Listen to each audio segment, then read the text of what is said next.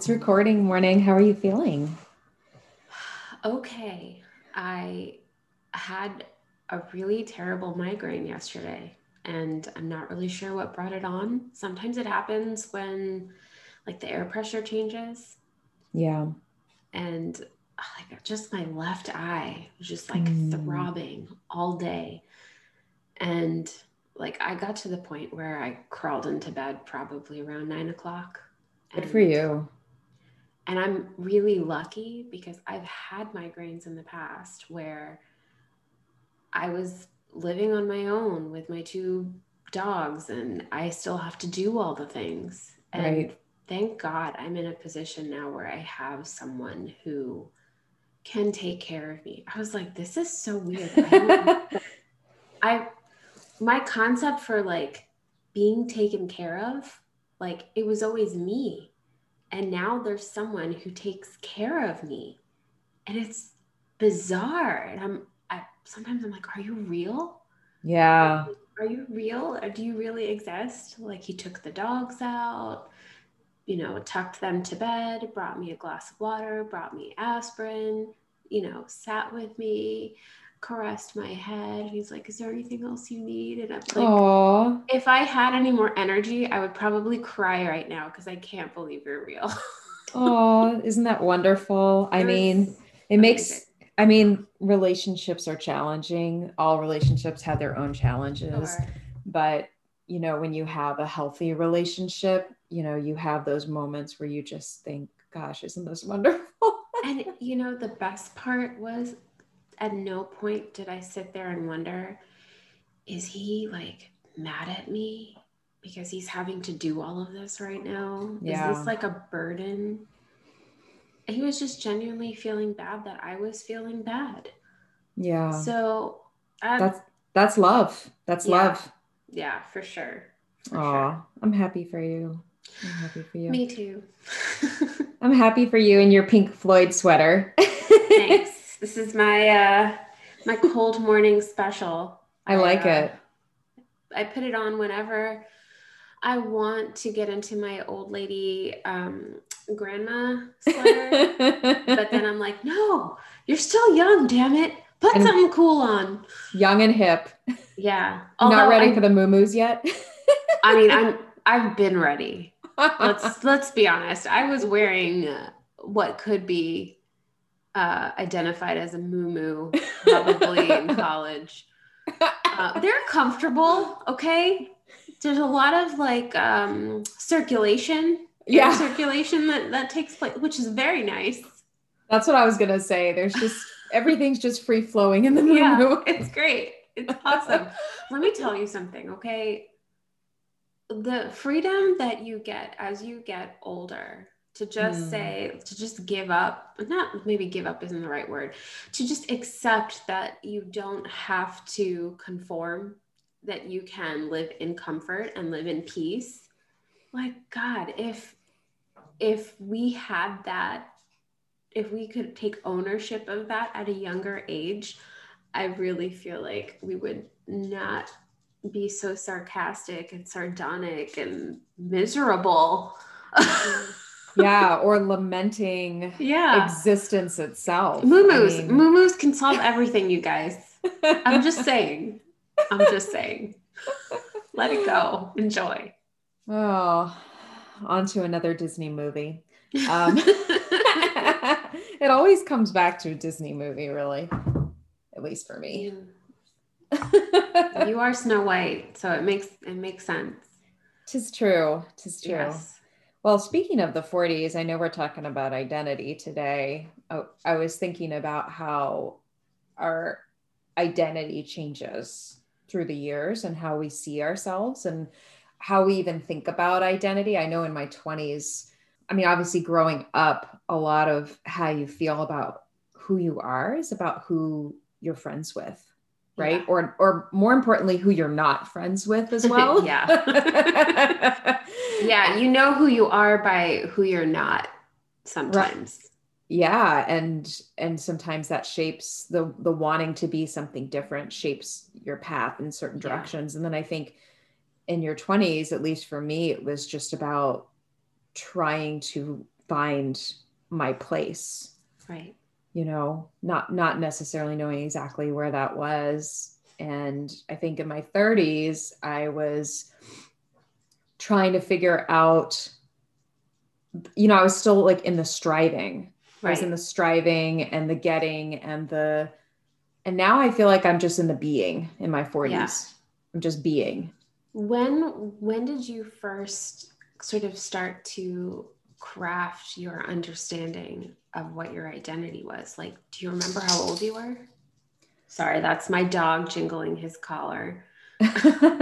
Do you remember how old you were when you first started to craft your like first sense of identity? Oh, yeah. I actually, in some of my writings that I found, I was recently going through some of my old stuff. I mean, I was writing probably in fourth grade who I was explicitly.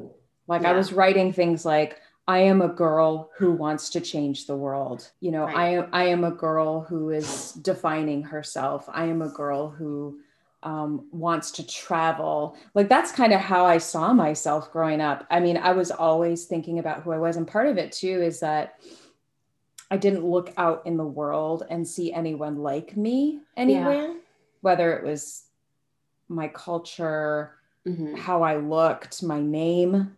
Yeah. So in some ways, it was kind of like a pass to just kind of figure it all out and Mm-hmm. throw paint on a canvas. Yeah, for sure. Do you feel like you learned how to do that, or was it just something you kind of came up with on your own, like the writing? Like, did you model it off of something else that you saw making those statements? That's such a good question. I mean, part of it, of course, some of it's influenced by TV. Amy's favorite thing. Yeah, that was the third parent, you guys. I Yeah, was a child of the 80s. I was the third parent. so true. That was our generation, right? Yeah, some of it was TV, certainly, but a lot of it, most of it was books. Yeah. My mother, she was a hippie, guys. You'll find out. Well, you'll already know by the time of this recording, Oh, but true. but she was a very free kind of spirit. Yes. And so she had just a large collection of books. She had studied art history. She loved the Beatles. She got into different things in the 70s, Eastern mysticism, things like that. And she had a wide variety of books. We had this one bookcase in the living room, and it was, for me, it was the corner of like magic. That was Mm-hmm. where the magic happened, was Mm-hmm. in that bookcase. I would go and sit and pull a book out of the bookcase and I would just read. And Yeah. I read things I didn't even understand, I mean, I read Black Beauty out of there and Moby Dick out of there, and I read John Lennon's writings. Mm-hmm. I didn't know what I was reading, but I Sure. just absorbed it into myself. And I just realized like I was sort of a poetic being. Mm-hmm. Words gave me the opportunity to express myself. And that's what I wanted to do. Right. It's pretty How, cool. yeah. How about you? I don't know how I crafted my identity at a young age. I Out of know, Play-Doh, out of Play-Doh. well, yes. No, I think from what my parents tell me, I had a very active imagination. I was very independent. Like I could independently play in my room by myself for hours. And I actually remember this as a child. I remember just creating a lot of different worlds in my head.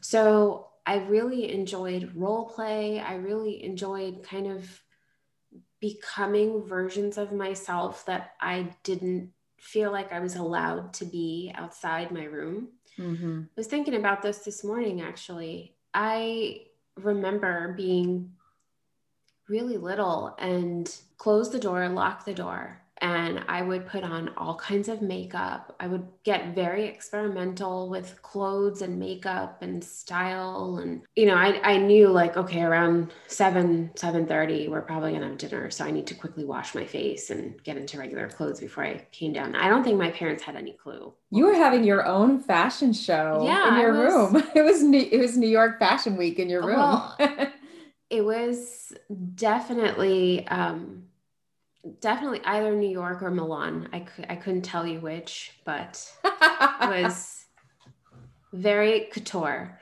And, and I think I was really developing, like, I would say my whole life is plagued by duality. There's the version of myself that I am when I'm by myself. And then there's a version of myself I am when I'm not by myself. So this, in part, I think, develops when you have a really strong cultural identity. So you code switch. You have a part of you that maybe speaks with a thicker Indian accent when you're with your parents because it's natural. And then when you leave the house and you're at school, you have a more stylized Long Island accent, which is what was true for me. And then you'd come home and then you'd switch, right? And this would happen obviously with different communities of friends. Like I had different friend groups. So I had some friend groups that were really intellectual. They spoke in full sentences and, intelligence was what got you into that group. And then you had, the group of friends who were like the misfits, who were outcasts, who did not want to conform. So you were maybe a little more slack with how you spoke. So I sort of prided myself on being like a social stem cell. I could jump into any group. And part of this, I think, is because I didn't realize this, of course, at the time, but there is a really strong empathic thread. Yeah. When you grow up really sensitive and you feel, everything, you start to learn what parts of you are allowed to show up and what parts of you need to go take a nap. And I was picking and choosing from all of these things every day based on where I was. And I thought that that's how you were supposed to be. And I remember this one time, it might have been like middle school yearbook. Everyone was signing the yearbooks and I brought mine home and I read through what everyone had written. And that's when I realized this is how people see me. This is what people think I am. And there were all kinds of things. There were things like, oh, you're so sweet. You're such a sweetheart. Or there were things like, oh my God, you're the funniest person I know. Or you're so nice. And I was like, that's interesting. I don't know if these qualities were innate in me or they were things that I developed in order to have friends. Right? Because so much of, at least the early part of your life, is you're trying to survive. And it's easier to survive when you have people, and when you're in a group. So even if you don't have innately certain qualities, you fake it. You become the self-deprecating person, which I very much was. I was so self-deprecating because that was how you got friends. That's how you made people laugh. You sort of disarm them with your humor, and then that's your in. Well, the part about you wanting to take a nap isn't fake. No, it's very real. It's still there today. But no, like you learn all of these things. At no point did I ever remember my mom or my dad pulling me aside and saying, be yourself. Right? There was never, I would hear that message in school. I'd hear it on TV. Never heard it at home. That's never sort of heard like a very American, like modern day American thing to say, like just be yourself. And I, like you, I mean, I didn't get that message either. Yeah. Well, so you look at cross-culturally the kinds of messages that are sent. So Western culture, let's say American culture, is very individualistic. There's a lot of focus on individual or personal development. Eastern culture, for the most part, in particular Indian culture, is more about the collective. It's more about the whole. It's more about the family. Right. So every single thing you do is not a reflection on you as a person. It's a reflection of your unit. Yes. Every decision you make, you have to think, how is this going to reflect on my family? Right. And that, I think, is part of the reason why I had such a robust imagination, and I was very like all the things when I was by myself. But as soon as I left my room, it was like, okay, who do I need to be here? Who do I need to be there? Yeah, a little bit of a chameleon. Yeah, for sure. Yeah, and I can relate to a lot of that, as I'm sure a lot of people who have, either parents, who may have been immigrants, or they themselves born in another country and immigrated here, or just have, some kind of other culture in their growing up situation. I think that's something that we can all relate to. It was very interesting because I had the dichotomy of having the the white sort of all-American mother and a father who was an immigrant from India, and very kind of a strange, like he had kind of broken from a lot of the tradition. Obviously marrying somebody outside of his race in the 1970s, which was, big deal. But he himself, having left home, he was a little bit of the black sheep in the family. And so he was kind of a different person entirely. And what I observed was I would hear these messages about what I was supposed to be as an Indian from my father, but then I didn't observe him being those things. Right. We would go to the mosque when I was really young, but he would never go. We had to go. Yeah. But he wouldn't go. We had to pray, but I never once saw him praying. And so I remember at some point we stopped going. And, but I just remember that was where I sort of started to really look at this concept of identity and who people say they are versus who they actually are. Yeah. And for me, I just wanted there to be, it wasn't enough to say something. You had to be it, you had to live it. And there was this gap between where I wanted to be and where I was. I just had to kind of quote unquote fake it till I made it. Sure. That was your catchphrase. Yeah. The entire time I knew you in college. And yeah, it was. It's not now. It isn't back now, then. But for then, yeah, it was. How can you be something you've never been, knowing like this is who I want to be. And I don't yet have the skills. I don't yet have the means. I don't yet have the life that fits me. My life doesn't feel like it fits me. I just always felt like, why am I in this life that I'm in? And so I had to kind of build it and create it and get to the point where my world actually looked more like me. And I've had a lot of missteps there, but hey, there are certain things that stay true. Hey, you wanted to take a nap when you were 8, you still want to take a nap. A nap. I was a night owl when I was 8, still a night owl, right? But it is interesting. Like you were talking about journaling. I remember those black and white marble notebooks. Oh yeah. Like writing composition books. Yep. So I had one of those and that became my diary. And I would hide it between my mattress. I would write in there and I'd hide it between my mattress, thinking my parents were smart and they wouldn't look there. I have gone back over the years to reread some things, and I was a really depressed kid. Yeah. Like really, really depressed kid. I really prided myself on making sure no one could see it.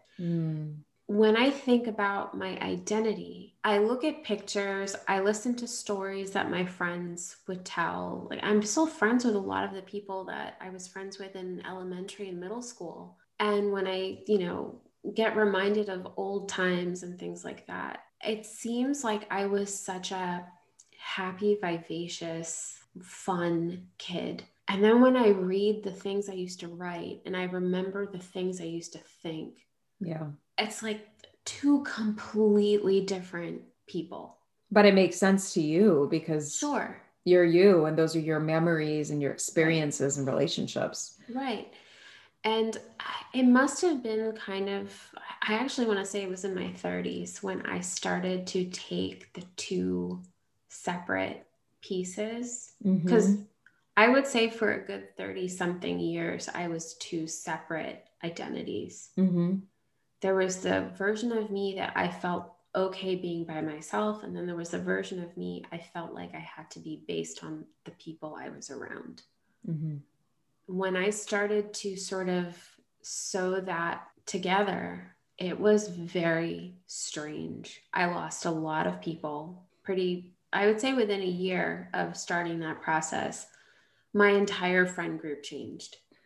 Yeah, part of that was probably people who were just used to relating to who you were in a certain way. Like, hey, I'm friends with the happy, funny Amy, but I'm not on board with this like more vulnerable, sometimes depressed Amy. Kind of what happens when you realize you haven't fully really been present in every situation, and then you become present in every situation, is you start to notice how people treat you. And you maybe didn't realize you weren't getting treated well. Yeah. Because again, you were only half a person and you weren't really taking in everything. And then you start to realize, wow, this is what these people think of me. In a lot of my friend groups, I was the token brown girl and I didn't see it. I didn't realize it. I had no idea. Like I had friends who would be like, oh, I really want to get saris and make them curtains in my room. I think that would look so pretty. Do you know where I could get that? And like super appropriative behavior, right? Ouch. And I'm sitting there going, I'm probably supposed to think this is okay, but there was that feel okay. That feeling inside of yuckiness. Yeah. Yeah, there was that's it. I looked back on my 20s and all I felt was yuckiness. Like, oh my God. And the worst part was I was complicit. Like I went along with all of it. And then in my 30s, it was like, wait a second. All these people ever talk about is how badly they want to go to my wedding. I'm not married. I'm not engaged. I don't have a boyfriend. They just want to be around me because the fanfare associated with your culture. Yeah. With my culture. Yeah. None of them were talking about anything else, just like that. And I think part of it went back to growing up, wanting so badly to fit in, to be a part of a group. You sometimes didn't care what group you were in. Because again, this was survival. I need to survive. And it was a learned strategy in childhood because I was maybe one of the only brown kids, or Indian kids, I should say, because even the Black kids had their communities, but I was somewhere in between. I would get asked, are you Black? And I'd be like, I know I'm not white. I know I'm not Black, but there was nothing in between. Well, I think that's part of it too, is that people want you to fit into a certain box or label. And I think depending too, even as an adult, depending on where you travel, when you meet people, like, you know, here in DC, the first thing somebody asks when you meet them is, where do you work? Right? That's true. Right. Whereas like in Florida, people will ask, I used to always get asked, are you married? Do you have kids? Yeah. And I'm sure like in other places, it's different depending on where. Maybe in California it's, do you surf? I don't know. But there's like these certain. Do you lift, bro? Do you lift? Yeah, lift, bro. Like totally. Do you lift? Do you CrossFit? Oh yeah, that's a big one. Are you in a cult? Which cult are you in? Sorry, you should be aware that I've been watching a lot of television programming about cults and it's so fascinating. Like, it's so fascinating. It really, it's like, you know, you watch these things and you think, how did you abandon your whole identity. But again, this goes back to that sense of belonging. People want so badly to belong. Who is it that said, if you don't stand for anything, you'll fall for anything? My mom. No, your mom. Someone said that, but I remember like that always stuck in my brain. Now I'm gonna have to go look it up, but it was so profound to me. I feel like it was like Eleanor Roosevelt. Now I have to look it up. Stand for anything. Real-time search. It was my mom, wasn't it? Alexander Hamilton? Really? Ooh. Okay. Was that in Hamilton? I don't know. Was that a lyric in? Oh man, I bet it was. So, but anyhow, I just remember hearing it as a kid and thinking. Now I have Alexander Hamilton stuck in my head. My name is Alexander Hamilton. Lin-Manuel Miranda wants money for that, royalty money for No, I'm just kidding. I got no money, bro. He seems like a nice dude. I'm sure he's fine with me singing his lyrics. Let's have him on. Oh my gosh, that would be amazing. That would be amazing. If anyone listening knows Lin-Manuel Miranda, can you please have him contact us? Because we really want him on our show. We will make him real chai. Yes. Yes.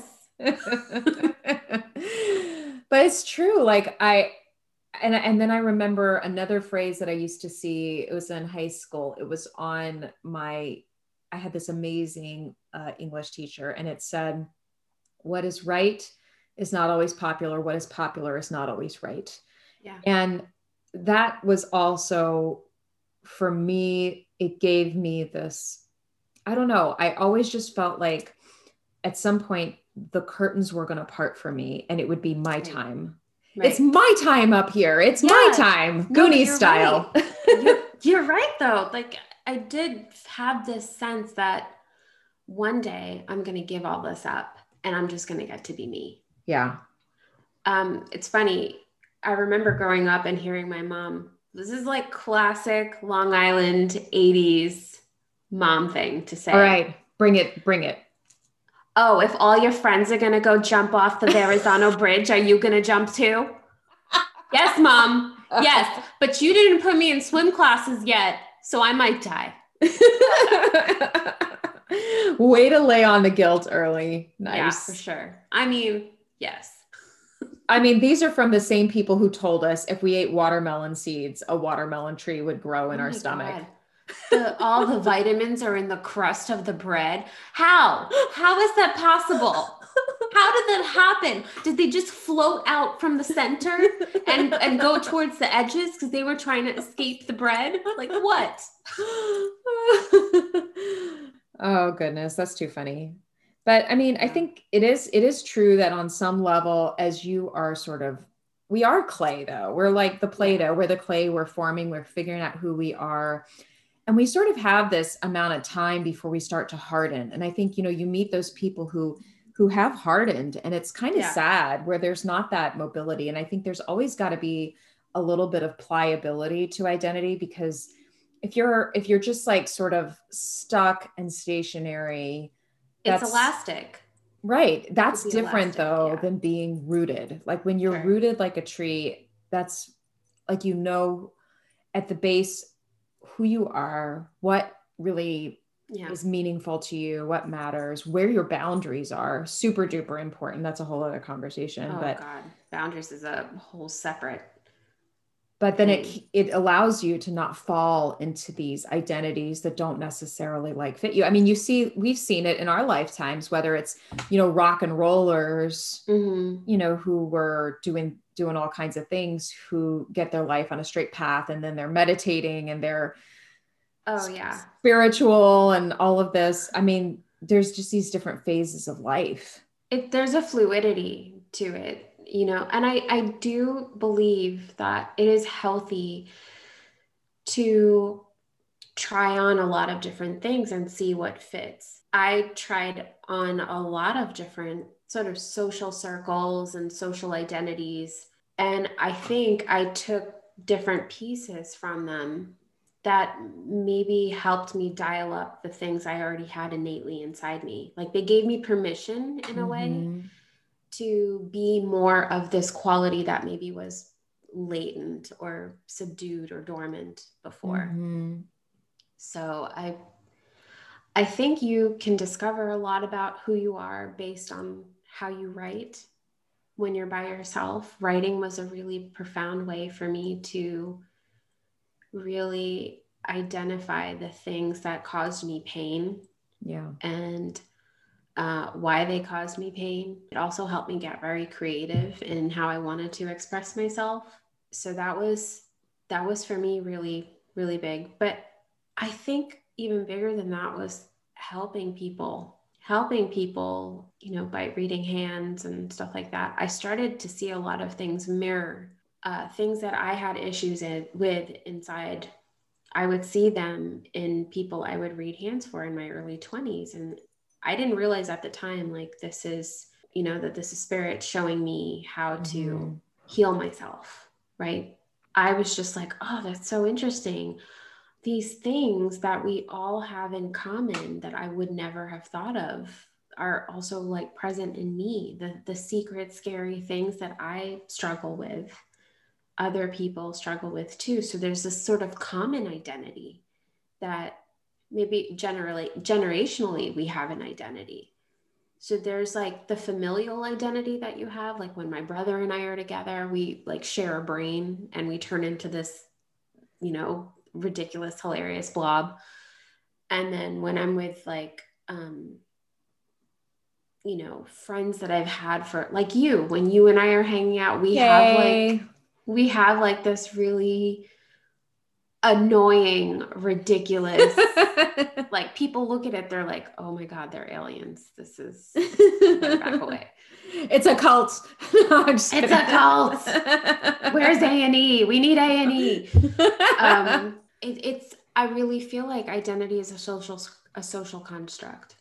It is. It so is. I love what you were saying earlier about trying on different things, because I know I've given the same advice to people, and I have thought about it that way too. Like, let me think about like a closet of outfits. Yeah. Like what you did as a kid, and let me try something on and see if it fits. And in some cases that may be trying on different relationships, trying on different careers, places that you live, but ultimately you are the person that you carry with you throughout your life. And I do really believe that if you don't like who you are when you are alone, if you can't be with that person, there is some healing sort of on that soul or spirit level that needs to happen. And I don't think it's that there's anything wrong with you or with that person. I think it's because that person has fragmented themselves so much that they no longer identify who they are. I know I've had those experiences just being a woman and everything that has happened to me in my life, and not feeling connected with my body. And it's taken me many years to just reconnect and sit inside my body again. That's so huge. Yeah. That connection with that is what led me to therapy in the first place. I felt very disconnected from my body. And I started that process in my early 30s. I think I was 30 or 31 when I started going to therapy. And that was what I went in for.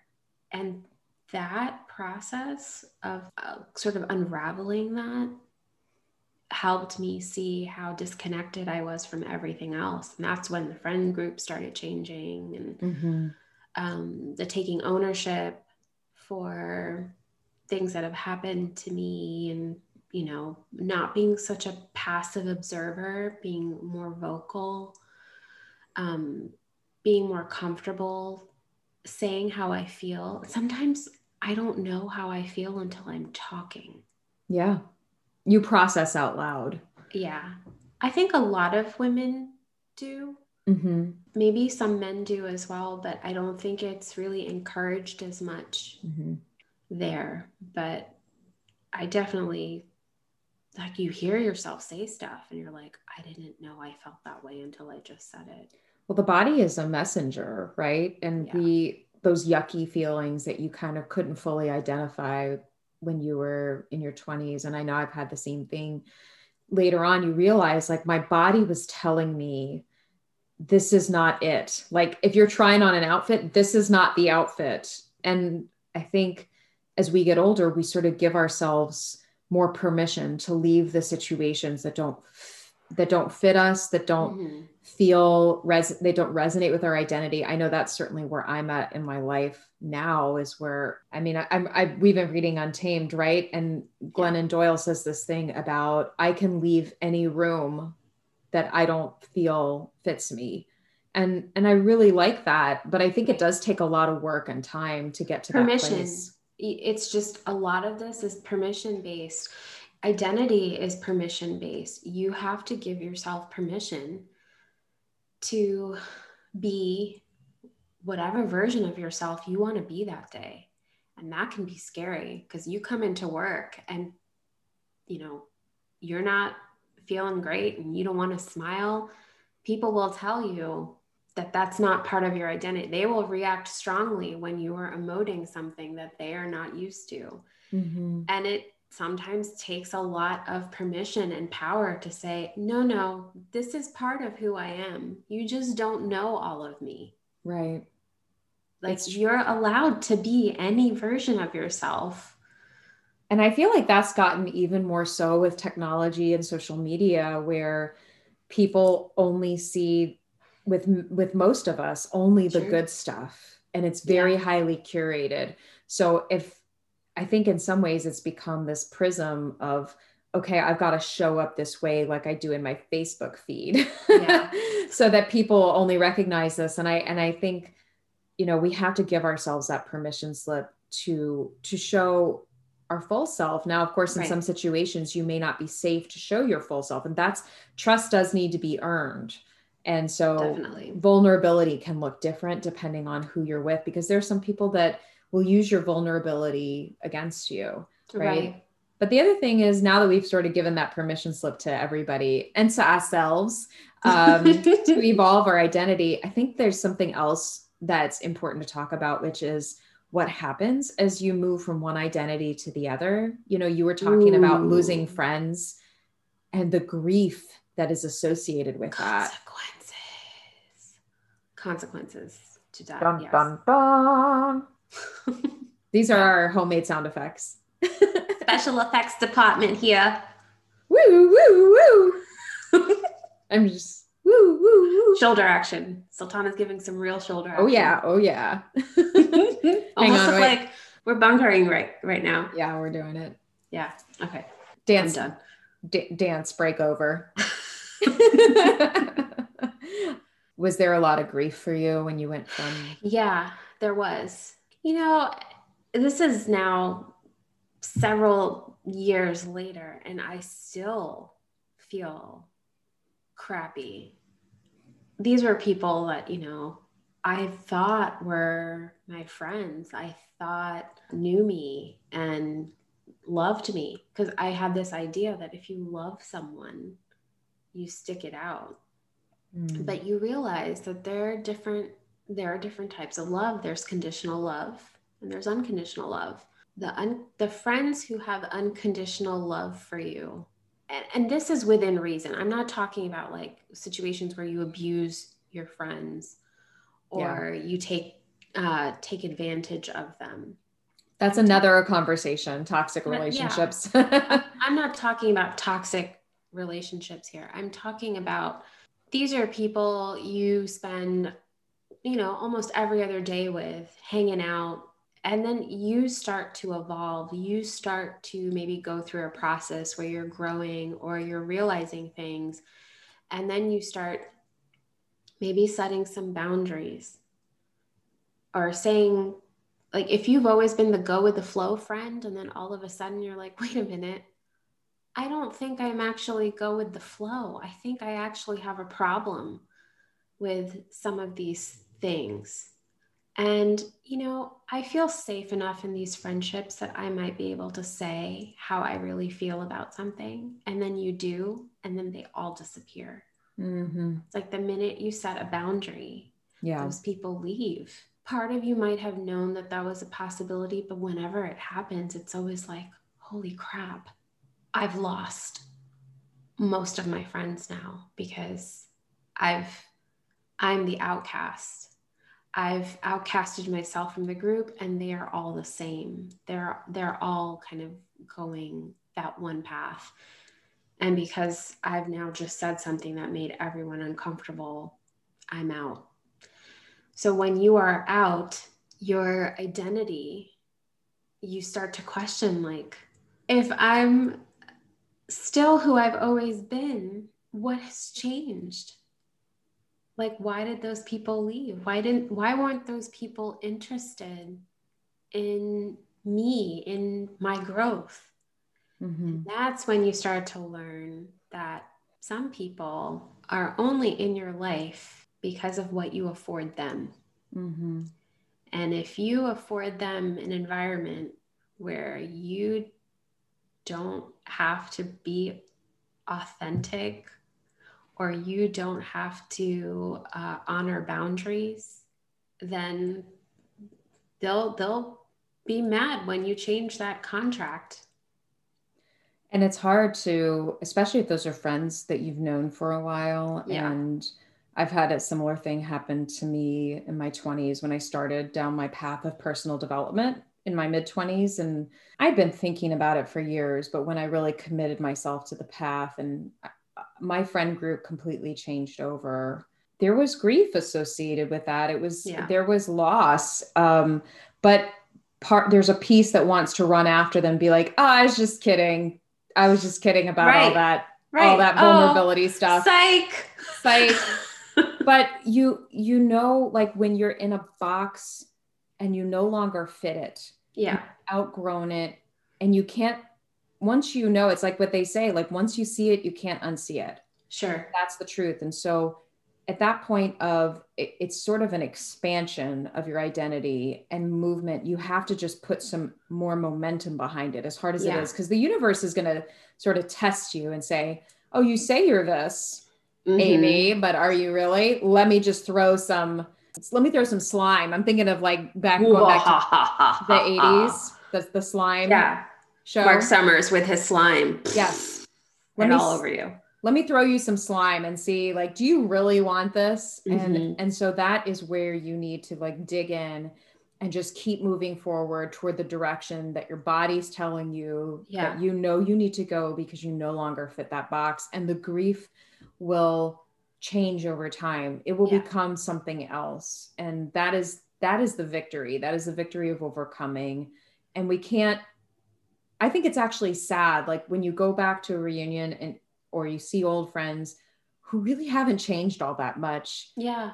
It's kind of sad in some ways. I would have thought life would have grown you up a little. Yeah. Yeah. Yeah. What did or didn't happen? Or it's in so many ways, it's a fear thing. Like people just being afraid, going to the edge of the cliff and saying, I don't want to jump. In my experience, the thing that really changed and gave me more power was language.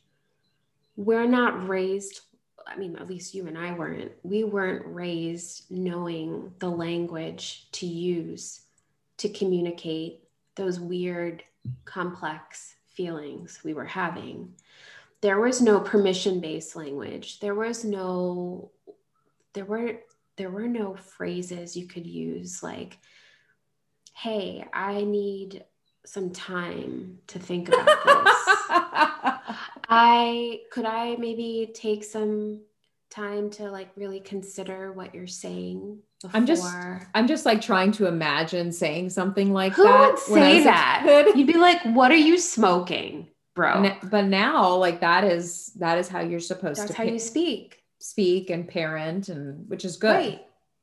But that language is new. It is like new. the permission and the commonplaceness of those phrases. Friendships today are going to evolve. Identity today is going to evolve at a completely different rate and a completely different direction than it did for generations past. And that's a beautiful thing. That's a wonderful thing. It is.